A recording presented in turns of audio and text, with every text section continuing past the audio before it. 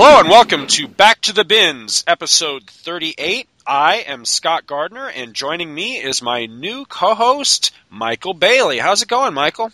It is going fantastic. I've got a dog in my lap. I've got coffee in my hands. It's time to do some podcasting. Well, it's better than a dog in your cup and coffee in your lap, I guess. So that worked out. Well, I hope everyone's rested after last week's episode. Oh, I'm telling you, it was a monster. We got at least one commentary going, wow, that was a really long show. But I hope that didn't translate as, wow, that was a really long and boring show or something like that. Everybody seems to like it pretty much. Yeah, it was a big book. I mean, you gotta, something like that. That's an event. That's not just, issue 5 of Trash Man. Right. So to use your analogy that you usually do. Well, I love making up funny names like that, like Dirt Man or Trash Man or Shit Man or whatever.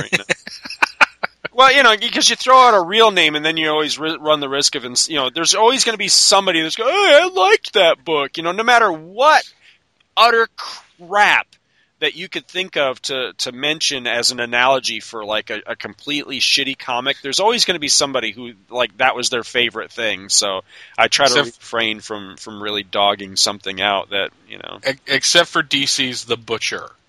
I liked The Butcher. Oh God, I'm sorry. See what I mean? Damn it! Now you just pissed. That's it. This is the first and last episode with Michael Bitt. No, I'm kidding. No, I did. I like The Butcher. I wish they'd. That's one of those characters I'd like to see them dust off and bring back. I think he had a lot of potential. I remember not liking it when I bought it at the time. So. Well, hey, real quick before we get going, I just want to throw out a bit of what do you want to call this? This is an update. There you go, an update. 2 episodes ago, back on episode 36, we had Mike Poteet was on the show, and he reviewed a comic called Superman: War of the Worlds. And true to my word, as soon as that show was over, I went on eBay. I scored this baby for $1. And got it and read it, and I freaking loved it. It is really, really good. I highly recommend it. If you're about period pieces, if you're about, especially the Golden Age Superman, if you like the War of the Worlds, if you just like 1930s, 1940s science fiction, you'll get a real kick out of this. I thought it was a damn good book. If you like the Fleischer Superman cartoons. Yeah. Because it had that feel to it, too. Roy Thomas wrote that. Michael Lark, who went on to great acclaim on Daredevil and Gotham Central, did the art for that. And I love that book. Yeah. I absolutely love it. It was really good. There are so many great homages to both Superman lore and to War of the Worlds lore. And it was just a great mashup. I really did get a kick out of it. The only thing was that the book had been spoiled, and Mike Poteet did not spoil the book in his review. But somewhere along the line, it had been spoiled to me. I knew how it was going to end, and that kind of took it down a notch, only because I was waiting for it to happen through the entire book. But it's still, don't let that deter you. It's still a great book, a great read. It was a hell of a lot of fun, and I highly recommend it if you can score it on the cheap. So Superman: War of the Worlds, check it out. It was a really keen book. And let's see, what did we have before we get into the show proper here? Did we want to go over anything? No, I haven't had any really good back issue buys lately, so I'm kind of light on that. Unfortunately, I haven't been able to get out and hit the 50-cent box pretty heavy, because now that we're doing this, I want to make a concerted effort to at least try to do that when I get an extra $10 or so, and then just talk about some of the weird or sometimes the great thing about a 50-cent bin is most of the time you're going to be picking up stuff that's pretty common or that just had a large print run, that everyone has. But every once in a while, you'll find that book that's worth a good bit of money that's just stuck in there. Oh yeah, and you get it for 50 cents. So I don't really have anything on that front. Cool. Well, unfortunately, I know that we wanted to talk about show format a little bit, and maybe alleviate some trepidation that longtime listeners might have and all that. But I think we can save that for the end of the show, because we have a new feature that we're going to introduce. Yes. And at the end of the show, after we do our new feature, we're going to kind of throw it out there to the listeners on where they want us to go with that feature. So Anyway, let's go ahead and get cranking. Well, I have the first book this week. True to my word of just picking out random books to read instead of just really trying to think about what I was going to pull ahead of time, I went through my back issue bins and pulled out The Defenders, number 124 from October 1983. This was the last issue of The Defenders before it became The New Defenders with issue 125. And it was written by J.M. DeMatteis. I got to remember that that's how it's pronounced, DeMatteis. The artists were Don Perlin and Kim DeMulder. And the title of the book is Darkness on the Edge of Time. So an enigmatic time-traveling elf shows the Hulk, Doctor Strange, the Silver Surfer, and Namor, basically the founding members of the Defenders, a decimated Earth in the 24th century, and accuses the Four of causing it. Now, this was at a time where the Hulk was intelligent. He had the brain of Bruce Banner. It was a really awesome run of the Hulk that eventually kind of devolved and fell. And of course, the Hulk's life fell apart. But when I picked this out, he was talking intelligently, and they kept calling him Bruce. I was confused for a second until I remembered that. So Namor goes all avenging son on the elf, but the guy stands his ground and figures there in the year 2387, and follows that by saying that as bad as the Earth looks, soon it will break up into so much cosmic rubble. Silver Surfer whines because, let's face it, that's what the Silver Surfer does, a bit as Namor asks about the oceans, and the elf transports them to another desolate area and says there are no oceans left. Strange uses his mojo to figure out what is going on, and suddenly the four heroes find themselves before the Tribunal, who make it pretty clear, pretty quick, that they are to be treated with respect. After causing the Four to wink out of existence for a moment, the Surfer suggests that they should tread lightly with the beings before them. And it's a J.M. DeMatteis script, so it's very verbose. I love his writing because of that, because it takes a while to get through, but when he gets into the cosmic stuff, it gets really, really flowery. Meanwhile, Beast, Iceman, and the Gargoyle watch as the Secret Empire's attempt on the Scarlet Witch and Vision's life is cleaned up.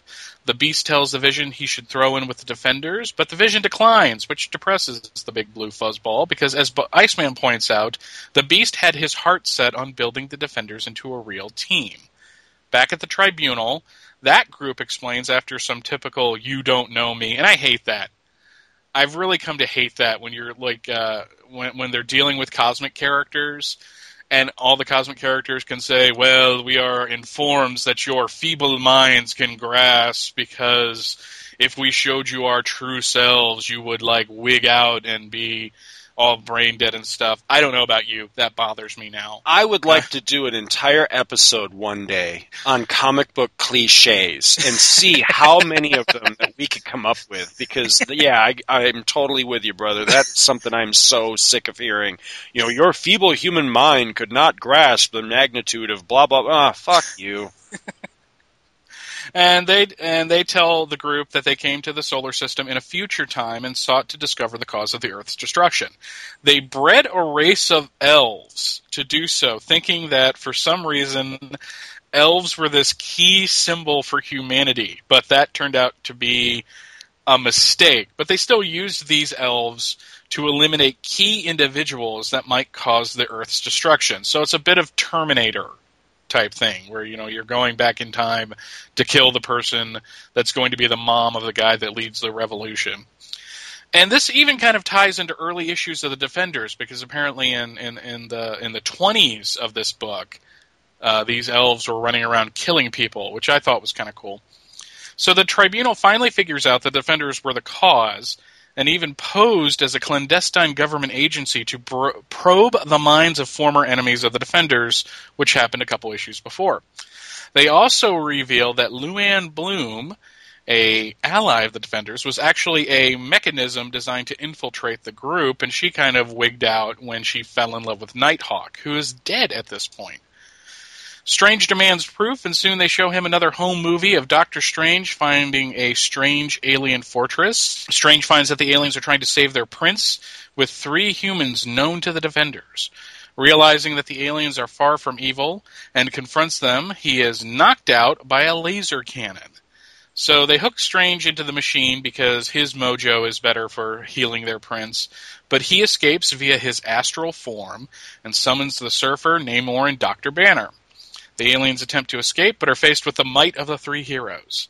They dive into the ocean to evade their attackers, and generally freak out until Namor and the rest bust in, and at this point they probably regret their vow against violence, because the Defenders pretty much clean their clocks. They free Strange and the others with a minimum of fuss, only to find that all of the aliens have killed themselves. And the Hulk asks why, and this is where we get the elf pointing at us, the reader, which I always kind of like. And the elf says, "And if you're looking for a good answer, you'll be back next issue for a special 38-page extravaganza featuring the wedding of the year, the return of the mutant force, the end of all life on Earth, the demise of the old Defenders, the birth of the new Defenders, and look, you just be here, okay, if you know what's good for you." I kind of liked the writing, at least. The art is very haphazard through this entire issue. The Hulk looks different pretty much on every page. Yeah, Don Perlin was real hit and miss. He could do some stuff that was really great, and then other times he just seemed to kind of phone it in. So, but it has a really nice cover. I really can't see what this... It looks like Plunkett and Weiss. It's got Valkyrie, the Angel, and my favorite Angel outfit. It's the red and white one. Yeah, with the halo on the chest. That is my absolute favorite costume of his. Yeah, I have the Marvel Legends figure of that and just love it. It's cool. And the gargoyles there, who I've never really cared much about, and the Beast looking very skinny. But it's a dynamic cover. But you know what? Dropping into the middle of this, I still really liked it, because through the exposition, they brought me up to speed on what was going on, so I at least had an idea. Mm-hmm.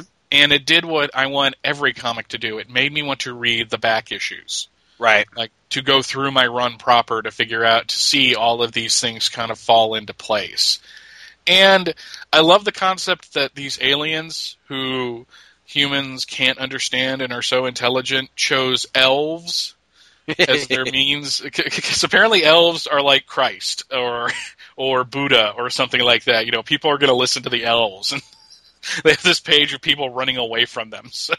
Now, this Weiss that worked on the cover, I'll bet you that's Alan Weiss. Probably. That guy I was talking about in some podcast or other about how I really liked him, but he just seemed to kind of fall off the face of comics one day. I also like the fact that this has a ad for the Kool-Aid Man Intellivision game. Oh yeah, I used to have that game. It's got a Burger Time ad, but my favorite, because I saw this ad 1,000 times in the comics I was reading in the early 80s, the Star Frontiers ad from TSR. Oh yeah, it was a spacefaring role-playing game, and it was these aliens coming in to buy it. And I remember, because I bought a lot of comics around this time. I never collected anything on a regular basis, but that was like the one thing that they all had in common. Oh yeah, was that freaking story. They had that one, and they had the one with the zombies coming after the guy. He had like the little R2-D2 looking blaster robot thing, and it's like in a school or something, and these zombies are coming after. There was another one of those. I think it was a TSR game. I forget, but it was one of those role-playing games. That ad seemed to be in all of the comics of this era too. And in the bullpen bulletins, after going through all of the staff shakeups that have been going on at Marvel at the time, with editors stepping down to be freelance writers, Jim Shooter signs off the bullpen bulletins with, "I have a bad feeling about this." So I figured you'd get a kick out of that. Oh yeah, especially. No, it was. I loved reading it. Like I've said a couple of times already.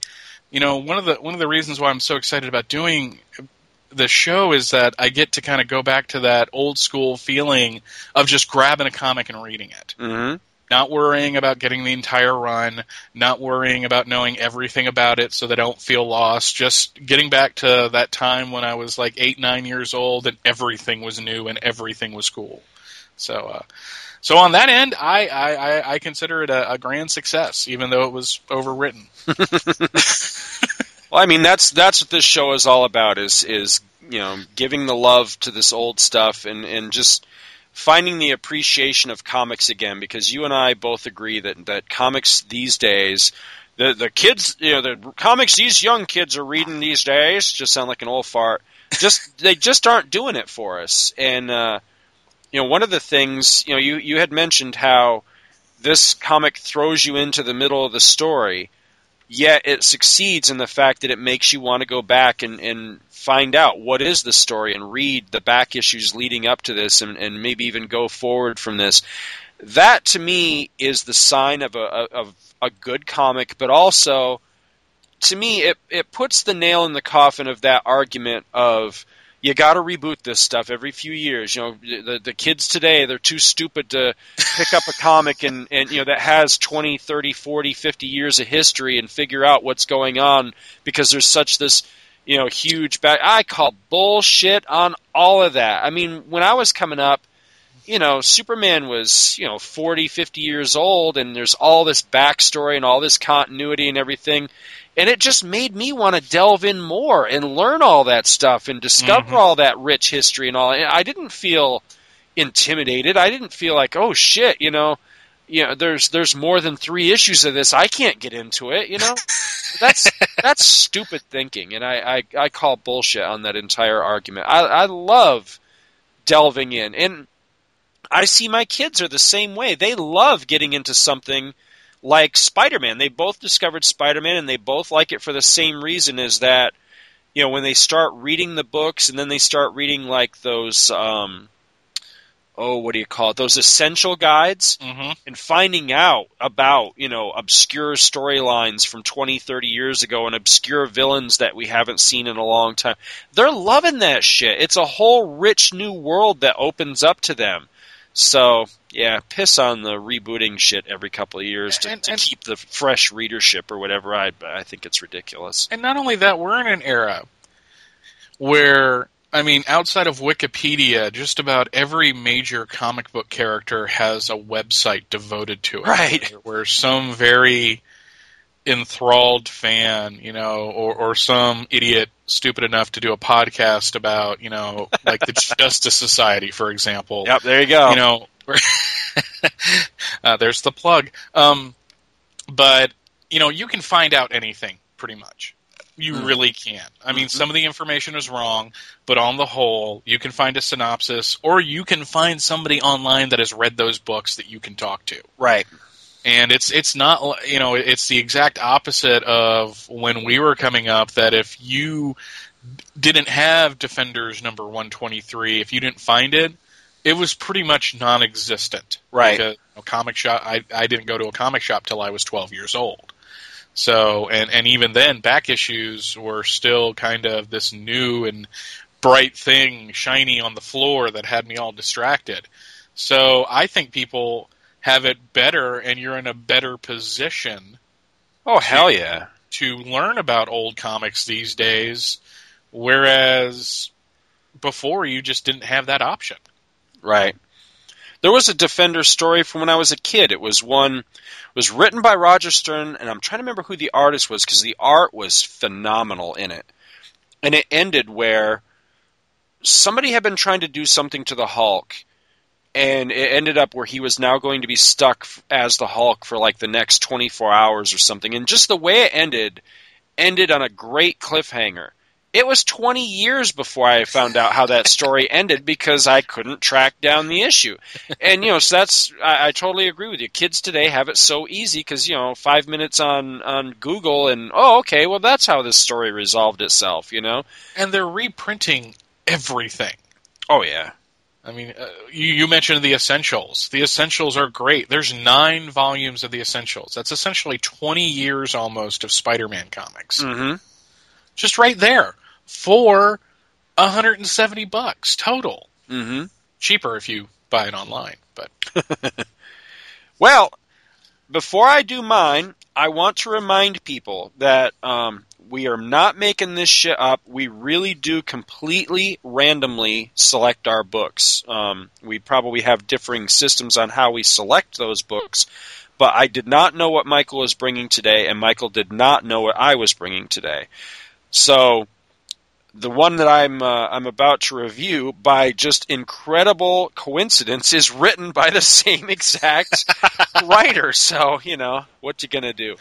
But okay, on this one here, we're going back to March 1981 for a book that doesn't get much farther out of my personal wheelhouse than this. This is House of Mystery, number 290. Cover is by Joe Kubert, and I gotta be honest, it's okay at best. I'm not the biggest Joe Kubert fan. I respect the guy. I like his layout style, but I think he's a great layout artist. I don't think he's especially a great standalone artist, and feel free to send your hate mail to Scott at whatever. But, it's okay. Scott at your opinion doesn't matter to me. Yeah, exactly. Scott at GoScrewYourself.com. No, I'm kidding. This is written by the same writer as your Defenders issue, J.M. DeMatteis. Art by Tom Sutton, who, again, is very hit and miss to me. He's the artist on a lot of the issues of DC's Star Trek that Chris and I are reviewing over on Two True Freaks on our Star Trek Monthly Mondays. But I actually like the art in this one. It lends very well to what the story is. Original cover price is 50 cents, and I know you're asking yourself, why in the hell are you reviewing this issue? Here's why. Years and years ago, I can't tell you the exact circumstances or what I paid for it or what else might have been in the collection, but I bought this massive collection, and part of what was in there was nearly a complete run of just about the entire storyline of something I've always wanted to read called I, Vampire. I remember reading this guy's entry in Who's Who, and he just sounded like a really cool character, and I have an issue of Brave and the Bold, where it was Batman and I, Vampire, teamed up. And he just seemed like a cool character. I've always had a soft spot for the cooler comic book vampires, because there's a lot of comic book vampires, but only a couple of them are really all that cool. There was Dracula over in Tomb of Dracula, this guy, and then I can't remember what the hell his name was, Night Flyer or Night Rider or whatever over in Team Titans. I thought that guy was really cool too, and unfortunately they just kind of brushed him away in Zero Hour. So, yes, they did. Yeah, he just kind of disappeared into limbo. But if there was one character I wish that they would have saved from Teen Titans, I wish it was that guy, because he had a lot of potential. I thought he was really cool. So anyway, there are two other stories in this book, which I kind of gave a passing glance to. Neither one of them are all that great. As a matter of fact, one of them completely rips off an old Twilight Zone episode and should be ashamed of itself. So after the opening splash page that has Cain and Abel introducing the issue, I don't know who the artist is on this, but it's really, really nice. Really nice art. But there's no credits on it. If I had to venture a guess, I'd say it could possibly be Mike Kaluta, but I'm not 100% sure. Anyway, getting into the I, Vampire story, this is the first I, Vampire story. I'm assuming it's the first appearance of the character, but I could be wrong on that. But this is the first chapter of I, Vampire within House of Mystery. And we get a beautiful splash page that gives you just a brief introduction to who all the players are and sets up their basic, what their deal is. There's a girl character, there's this old guy, and then there's the vampire that we're going to follow in the story, whose name is Andrew Bennett. And we start the story where this girl and the old man, they're on a rooftop, and they're observing something or other. They're watching for something, and this wolf comes up on them and starts growling and everything, and they get all nervous and freaked out. And the old man is, telling the girl, get behind me, I'll try to defend you and all this. And suddenly the wolf changes into Andrew Bennett. And the woman's like, "Oh, Andrew, it's you. I thought it was one of them." And, he tells them that, he didn't mean to startle them and all that, but his wolf form was perfect for rooftop travel. And we get the idea that he was just kind of playing with them, getting their hearts racing a little bit, just kind of kidding around with them. And that's a good friend. Yeah. Well, from there, though, we get a really cool origin flashback for this guy. He he has actually been a vampire for hundreds of years, going all the way back to the court of Queen Elizabeth, where he was a lord, and he was a man of legend. He fought during the war with Spain and all this, and built himself quite the reputation. But he never saw any glory in war. It says he did his duty and all that, but it really made him sick to his stomach. He was more of a lover than a fighter. And then it goes into the story of his love for this woman, this really pretty redhead named Mary, and how they were deeply in love with each other, and they wanted to be together always and all this sort of thing. And one night, he's headed off somewhere, and she begs him not to go. Please don't go riding tonight. Something feels wrong. And he kids her about, the fact that she seems to have these, a touch of the psychic about her. She has these psychic visions and stuff. And he tells her that, she needs to keep these things to herself, or that the queen might have her burned as a witch. And it's kind of a joke the way they play it off, but he's probably not far off. Yeah, I was about to say. So he's out riding one night and comes across this really creepy old man who, stops him, and they get into a conversation, and Andrew's like, do I know you? I can't pierce the gloom very well, reveal yourself to me kind of thing. And he gets off his horse, and it turns out that this guy is using his vampiric powers to put Andrew under his thrall, and he bites him and turns him into a vampire. And Andrew is, able to fight the guy off, and he stakes him and kills him, but the damage has been done, and he dies. And this was in the year 1591. 3 days and 3 nights later, he resurrects, and he comes home to Mary. And he locks himself into a room of his, whatever this, a castle or manor or whatever. And she finally forces her way into this chamber where he's been hiding out, and she finds him drinking a chalice full of blood. And she's really freaked out about the whole thing, and she realizes that the dreams that she'd been having about the old man with Satan's eyes, she says, were actually true. And she tells him that, despite everything, she still loves him, and that she wants to be at his side for all eternity and everything. And so she begs him to make her a vampire like himself. And he's horrified by this idea and doesn't want to do it, but eventually he relents and he does do it. And it turns out to be a horrible mistake, because as soon as she resurrects, she's no longer the sweet, nice Mary that he loved, the beautiful girl that he was in love with. She fully embraces the whole, I'm now a superior creature of Satan and all this sort. She becomes very much the typical demonic style vampire who's now going to be perfectly content to go out and, feed upon men and all this sort of thing. And he realizes that not only has he lost his love, and not only did he kill her, but he's created a monster. And then we come back to the present, and it turns out that the story with him and the girl and the old man are that for hundreds of years, basically ever since he made Mary a monster, he has been tracking her through time as she has amassed this empire, and there's some sinister scheme that they're working on.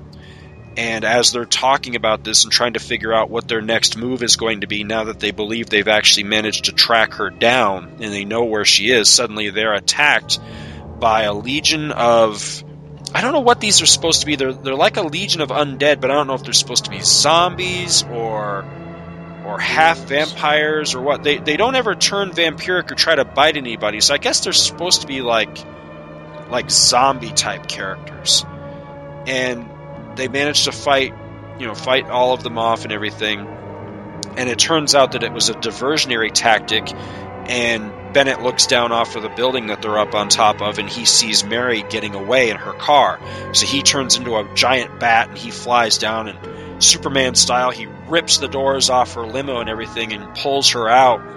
And, at long last, he's finally tracked her down, and he's finally got her. And it turns out that it's actually one of her minions disguised as her, and the real Mary got away. And this person turns into a bat and flies off, taunting him that you'll never be able to stop Mary and what she's doing in this blood red moon society and all this. And we're left at the end of the story with to be continued, and Andrew's thinking to himself that there must be an end to this madness, Mary. There must be an end. And it was a little corny. It was a little cliche, but man, I dug it. I thought it was really good. Yeah. I like the premise. I like the whole setup. And what this really felt a lot to me like was one of the old Tomb of Draculas, but with a different spin, where, what if Dracula had been trying to make right, basically, trying to be a good guy and get over his vampiric affliction, basically. And that was my original, whatever the first story I read with Bennett was, and I'm pretty sure it was that issue of Brave and the Bold. That's how he came across to me, is he was a vampire that was trying not to give in to, the beast within him, basically. And he was trying to be, silly as it sounds, he was trying to be a good vampire. And I dig that. I think that's an interesting take on it. I don't know that it necessarily mashes up with vampire lore. I was always under the impression that, once somebody became a vampire, the person they really were dies or goes to heaven or hell or whatever, and that it's really like they become more of like a demon or something inside of them. But you could always play with the fact of what were they when they became the vampire. Right. Mary wanted to be a vampire, so that is why she kind of went all evil, right, on it, because she was totally embracing it, whereas it was forced upon him. He was a good person to begin with, so he's just trying to survive and now make good on the evil he has unleashed on the world. It's almost kind of like the TV series Forever Knight.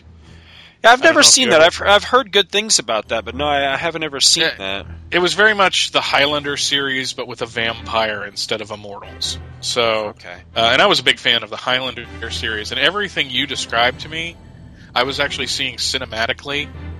And if DC was on the ball, if Warner Brothers was on the ball, they'd get an iVampire movie. Oh, hell yeah. Into production and release it at Halloween. Because if you make this, because hearing this whole, thing about a society, and it's, like a vampire and his team of humans tracking down this bad vampire, I mean, that's an action horror movie right there. And just him jumping off of a building, I don't think they'd have him turn into a bat in a film. Because I think that looks silly. But I just saw this guy jumping off a roof, and plumbing into a car and ripping the hood off. I'm like, why aren't they? God. Well, I'll disagree with you about the changing into a bat thing, though, because that's the one thing that bugs me about modern day vampire stuff, is that they seem to me like they want to half-ass it. Because one of probably my favorite vampire film of all time is Fright Night. Okay. Because that film, while it did play a little fast and loose with some elements of vampires, ultimately it did embrace all of the major trappings that we've come to think of with vampires, with people turning into bats and wolves and clouds of mist and stuff like that, having hypnotic powers, and all of those elements were in Fright Night. Yet for its time in the 80s when it came out, it was a very hip and cool film. And I think that totally could work in 2010. I think that you could make a hip and cool modern vampire film that still played with, crosses and holy wafers and holy water and people turning into bats and wolves and stuff like that. I think it could totally work. I don't think there's any reason. The CGI would have to be dead on perfect, though. I think they could do it, though. I really do. I mean, they did it back in the 80s with this film, and I think it holds. I don't think it looks dated at all. I think it looks, it's dated in the clothing styles and the music styles and stuff like that, but I'm talking like effects-wise, I think it looks damn good. And the fact that they tried to make Marcy from Married with Children kind of the sexy young lead, which I just don't think ever worked, but that's just me. Yeah. Well, I wondered if you were familiar with that film. The sequel's really good too, and I don't know if a lot of people are familiar with the sequel. No, that's a great. It's got Roddy McDowall and Chris Sarandon, who was Prince Humperdinck and Princess Bride, and was the speaking voice of Jack Skellington. in Nightmare Before Christmas. Oh, I did not the know vampire. that. Yeah. Oh, I did not know that. Yeah, I like the sequel too because it's got Kirk's son in it. What's his name? Buttrick, Merrick Buttrick, Something like that. Yeah, something like that. One of his last roles before he died, I believe. No, I like that film. It's not my favorite horror film, but when I watched it, sat down and watched it, I'm like, you know what? This is a really good '80s horror film. Yes, it is. Which you can't say very often. No, you can't. That's not a phrase you can use very often, right there. But yeah, I completely agree with you. I think that with vampires being back, and we've got things like Twilight and stuff like that coming out. I could very easily see DC dusting this off and either making a movie or at least bringing him back in the comics and trying to do something with him. I was intrigued enough that I'd like to follow the story, but my one beef with it was that I'd rather see a little more angst from Bennett in the fact of not so much that he feels responsible for having created a monster, but that he feels bad that he killed the woman he loved, and now look what she is. And I never really got much of... There is a twinge of that in the story, but he seems more agonized by the fact that, I've got to stop her from going out there and killing people kind of thing. I really wanted to see more of a, oh, Mary, what have I done to you? You were my love and I killed you, and now look at what you've become kind of thing. And not getting much of that, at least so far. And I would hope that more of that would come down the line, because what an awful way to spend the next 400 years. This was your one true love, and you did this to them at their insistence because you thought that this was going to be your way to cheat death and to be together forever, and now look what they are. Yeah. And I think that would be the better angle to play this story, because for one thing, what happens if he catches her? What happens when he truly does track her down and everything? Will his revulsion for what she has become outweigh his love for her? Will he actually be able to put her down for real? To bring an end to her entire existence by staking her or whatever. And that would be very interesting to find out, that he actually tracks her down and can put an end to her. Will he do it, kind of thing? I think that would be a hell of a story. So as I can make it to it, I'm going to check in periodically with more chapters of this story, and I'll report back and let you know how it goes. But yeah, I thought it was pretty cool. That was very awesome. You got me interested, at least. Which is cool. And now it's time for the big reveal of our new special feature on the show. Do you want to do the honors on this one, sir? Well, the origin of this comes from the Cracker Barrel. When Scott and I were sitting there eating dinner together one night, and he asked me if I had ever read... or somehow the subject of Byrne's run on The Incredible Hulk came up, and that you had it out, as in not filed, and that you were like, man, that would make a good podcast. I was like, you're absolutely right.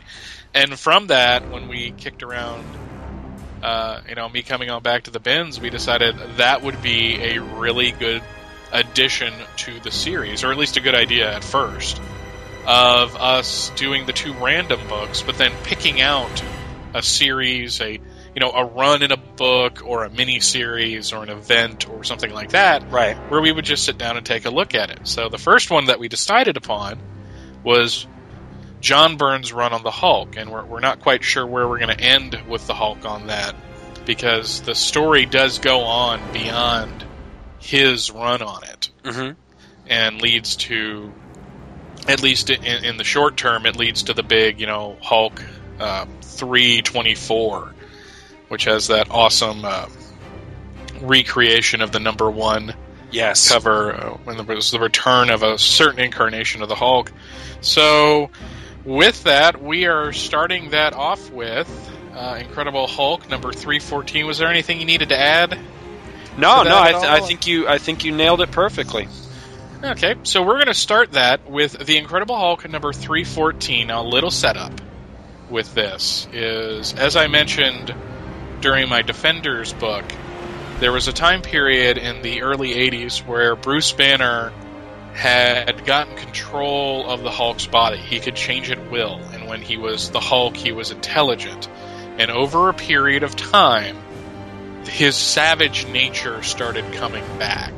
And it really kicked in right after Secret Wars, where he came back from that. He had a cast on his leg because his leg had been broken, and he was just getting more and more irritable. And you find out that the Marvel character Nightmare had been chipping away at Bruce Banner's psyche, and the savage nature was coming out more and more, to the point where through the 290s leading up to the very epic and awesome 300, Bruce Banner eventually disappeared completely, and all you had was this mindless, rampaging Hulk. And in 300 was where he basically trashes New York City, and all these heroes guest star to try to take him down. It's got some beautiful Sal Buscema artwork. And finally, Doctor Strange sent him into the Netherworld, what they called the Crossroads, where basically he could find a reality that he could call home.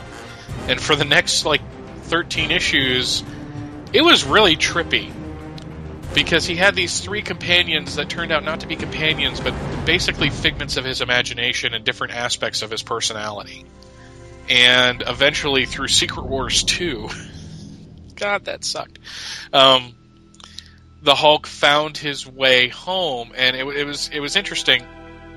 I keep saying that, but at the time, John Byrne was writing and drawing Alpha Flight, and Bill Mantlo was writing the Hulk with Mike Mignola doing the art. And they basically just swapped books.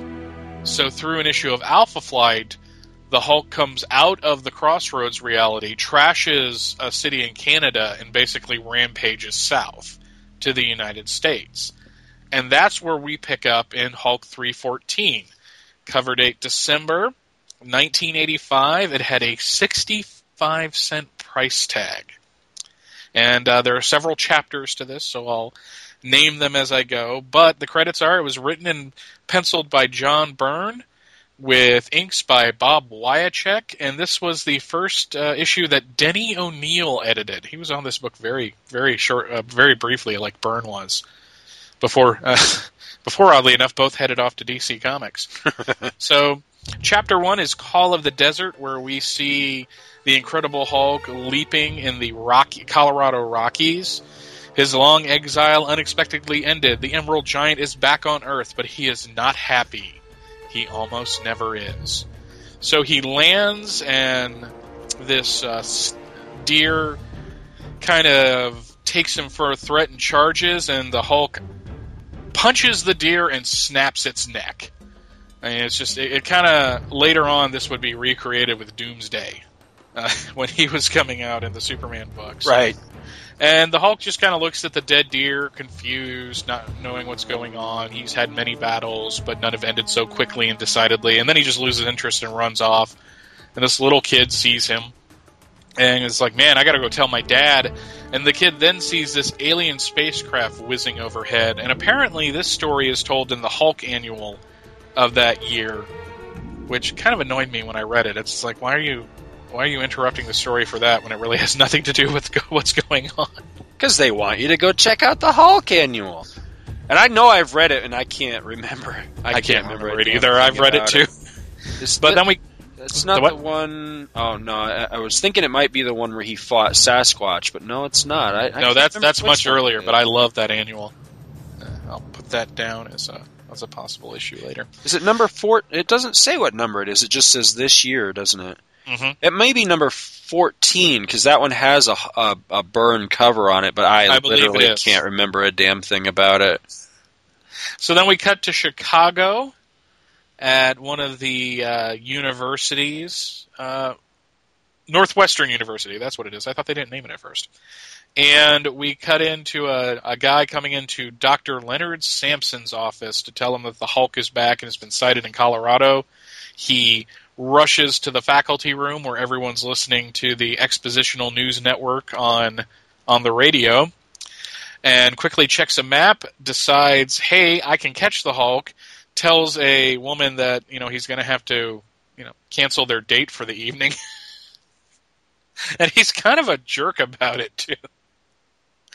And he thinks as he's leaping off that he really hated to cut out on Polly like that, especially after having to win her over, that he is not just a muscle-bound fool, but it's time for Dr. Leonard Samson to take the back seat to the hero known as Doc Samson.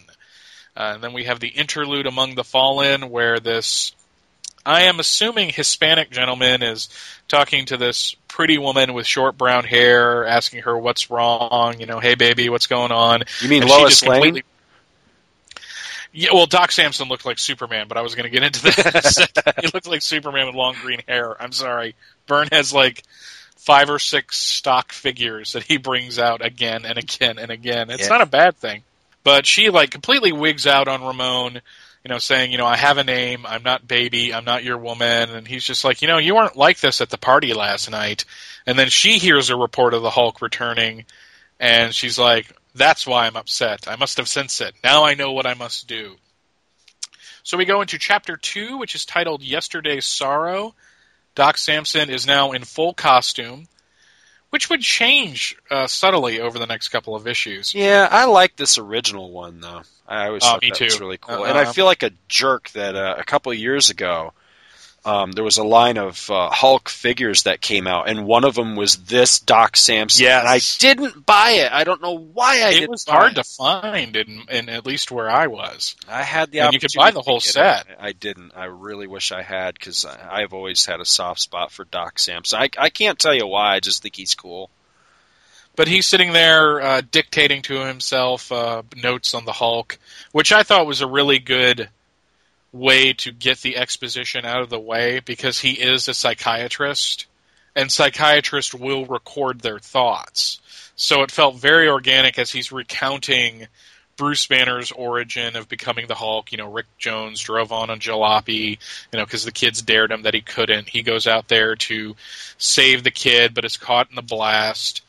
And he, screaming. 5 hours later, he's still screaming. He wakes up in the infirmary. The Geiger counter starts going crazy. He turns into the Hulk for the first time. And then suddenly we cut back to the present, where the Hulk shows up, and they start laying into each other in proper John Byrne fight scene style. They are just wailing on. The Hulk's punching him. He's punching the Hulk. And the Hulk definitely has the upper hand because he's so much stronger. But then we cut to Chapter 3, where the Juggernaut apparently shows up, and he and the Hulk start fighting, but he seems to disappear. Suddenly MODOK rises from the ground and attacks, but he's a phantom as well. And the Rhino shows up, and Doc Samson is, very beaten and bruised. He's got a black eye, and he looks, like a couple 100 miles of a bad road. And the Hulk, to him, is not fighting anybody. But to the Hulk, the Abomination shows up and attacks. The Leader shows up, and by this point, the Hulk has it figured out. These people aren't real. So when Leonard Samson comes up to him again, the Hulk's like, I don't have time for you. You're just a phantom. I'm not going to fight you. And Samson uses this as a chance to sucker punch the Hulk and actually knock him out. And he feels that because the Hulk was fighting what appeared to be enemies from his past, that Bruce Banner was still in there, and that Bruce was trying to assert dominance again. And because of this, Doc Samson feels that he has a chance to save him. And that's where this really awesome introductory issue ends. Yep. God, I love this book. I do too. First and foremost, the art is absolutely freaking phenomenal in this. I mean, Byrne's Hulk is just awesome. This is the quintessential Hulk. He's mega huge. He's mega powerful. He owes back to the best incarnations of the Hulk that have existed before this point. Most notably the Kirby Hulk and the Buscema Hulk. And I just think it's fantastic. I really like where the story was going. I don't normally like origin recap issues, but I because it's Byrne and he does it in such a brilliant way. The art's fantastic. I even like the origin recap. And Well, I would just like... Oh, I'm sorry? About that origin recap, what I liked about it was, yeah, he was retelling it, but he also added in the fact that he believes that the reason why Bruce ran out onto the test range to save Rick was that it finally dawned on him that this was a weapon that could kill people. Right. To him it was a scientific exercise. And then when somebody was actually put in danger, it kind of was like, holy crap, I just built something that's going to kill people, so I need to go save this kid because, that is my way of kind of making up for it. And it's something that Peter David would run with, too, in his run. He would do it in a different way. Mm-hmm. But I really liked this. I really wish we would have gotten more of this as a direction and as an emotional underpinning to Dr. Banner's character through Byrne's run. But it was very short, so who knows? He may have come back to it. Right. At some point. Well, I would just like to point out that this issue, along with there's an issue of Iron Man. Let me see if I can. It is, I believe, it's at the very end of issue 132 of Iron Man. They have something in common, which is in this issue, Doc Samson knocks out the Hulk. And Iron Man 132, which I'm not sure exactly what year that came out, but it was right around this same general time. Iron Man channels all of his power into one mega punch and knocks the Hulk out. So I just want to say that, to my mind, this puts to rest the ridiculous argument of whether Superman could beat the Hulk. Superman could knock the living shit out of the Hulk, and I don't want to hear any more about it. So shut up. I'm sorry, the Hulk's powerful and he's hard to beat, but when you have that and heat vision, it's just.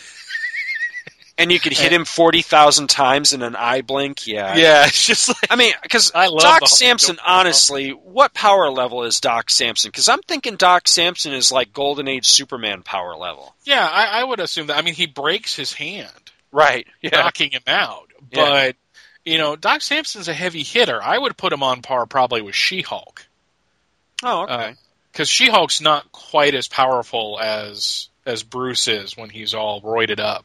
Mm-hmm. So, but he's up there, and then that would play out over the next 12 years again and again and again how powerful. Though he does eventually get messed up pretty bad. Yeah.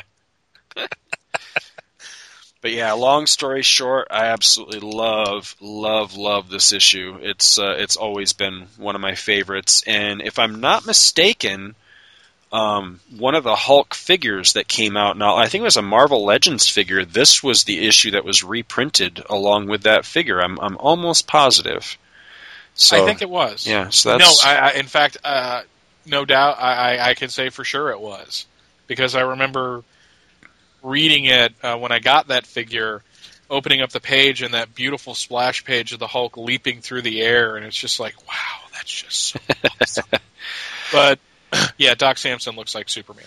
Oh yeah, most definitely. Well, I mean, most Byrne heroic guys that are of the same general stature as Superman look like Superman, because even his Reed Richards look like Superman. So, yeah. But I love the guy, so I no. That is not meant to be an insult. It's just his style. It's just. He's got a massive amount of storytelling ability, and the man will pack detail in the back of his panels like you wouldn't believe. I mean, that it sounds weird, but the faculty room that he runs into, there's stuff all over the place. There's a bulletin board, the chairs and the tables all look like something you would find in that. I mean, it's just, that's the kind of thing I like about Byrne's artwork. Oh yeah. Most definitely. And I wouldn't normally think that he and Wyacek would be that great of an art team, but man, it works in this one. Bob Wyacek really reined himself in well for this one, because he can have a very thick style sometimes that can be a little bit overpowering, but he didn't bring it to this one. Well, that's about all I've got on this. I just want to throw out something to the listeners, a couple of things to the listeners. For one, I apologize that we are running a little bit long in this episode, but this is something of a dry run. This is the first episode of the quote-unquote new Back to the Bins, which, as you can hear, it's not going to be that different. So, No. People that got all worked up about, they're going to change the show, and it's not going to be that different. Really, we're going to stick more to the true premise of my true idea of what I think the show should be. We're adding this one special feature, and so I just want to put it to the listeners. Please send some feedback. We get very, very, very little feedback to this show. I know you guys like it because the numbers are fantastic, but I don't hear much from people. So I'd really like to get some more feedback.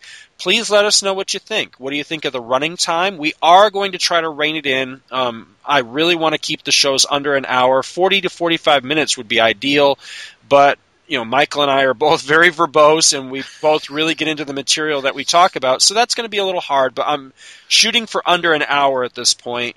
What do you think of the new feature, and where do you want us to go from there? Because I go a couple of different ways. I could go with, at the end of the burn thing with the Hulk, that we could go and we could tackle something else, and I've got a couple of really cool ideas of things I'd like to do.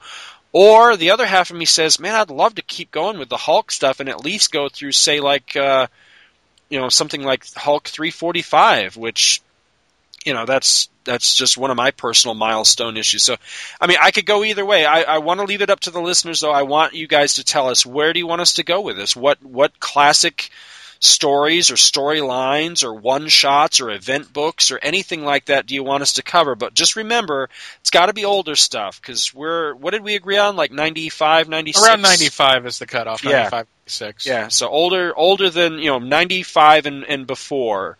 That's really the era that we want to concentrate on this. We consider that to be our personal golden age, is things older than that. So, don't ask for us, to review, Infinite Crisis or something, because that's just not in the wheelhouse of this show. But, if you want us to go back and tackle some, classic, something that you may have heard of but you've never had a chance to read, or you just want to get our take on it, please let us know. We'd be more than interested in that stuff. So give us some feedback. Thank you so much for listening to our show, and we hope you'll continue to join us each and every week for more good old-fashioned comic book back issue awesomeness. You can contact Back to the Bins to leave feedback, comments, questions, suggestions, and criticisms via email at backtothe.bins@gmail.com, or by visiting the Two True Freaks section of thecomicforums.com. Back to the Bins is produced in association with the Two True Freaks podcast, which you may find at www.twotruefreaks.libsyn.com, and is a registered trademark of DiManzo Corps of Milan, Italy. All rights reserved. Back to the Bins is a proud member of both the League of Comic Book Podcasts, which you may find at comicbooknoise.com/league, and also the Comics Podcast Network, which you may find at comicspodcasts.com. Take a moment to stop by their respective sites and support their other fine podcasts, won't you? Thanks, and we'll see you next week.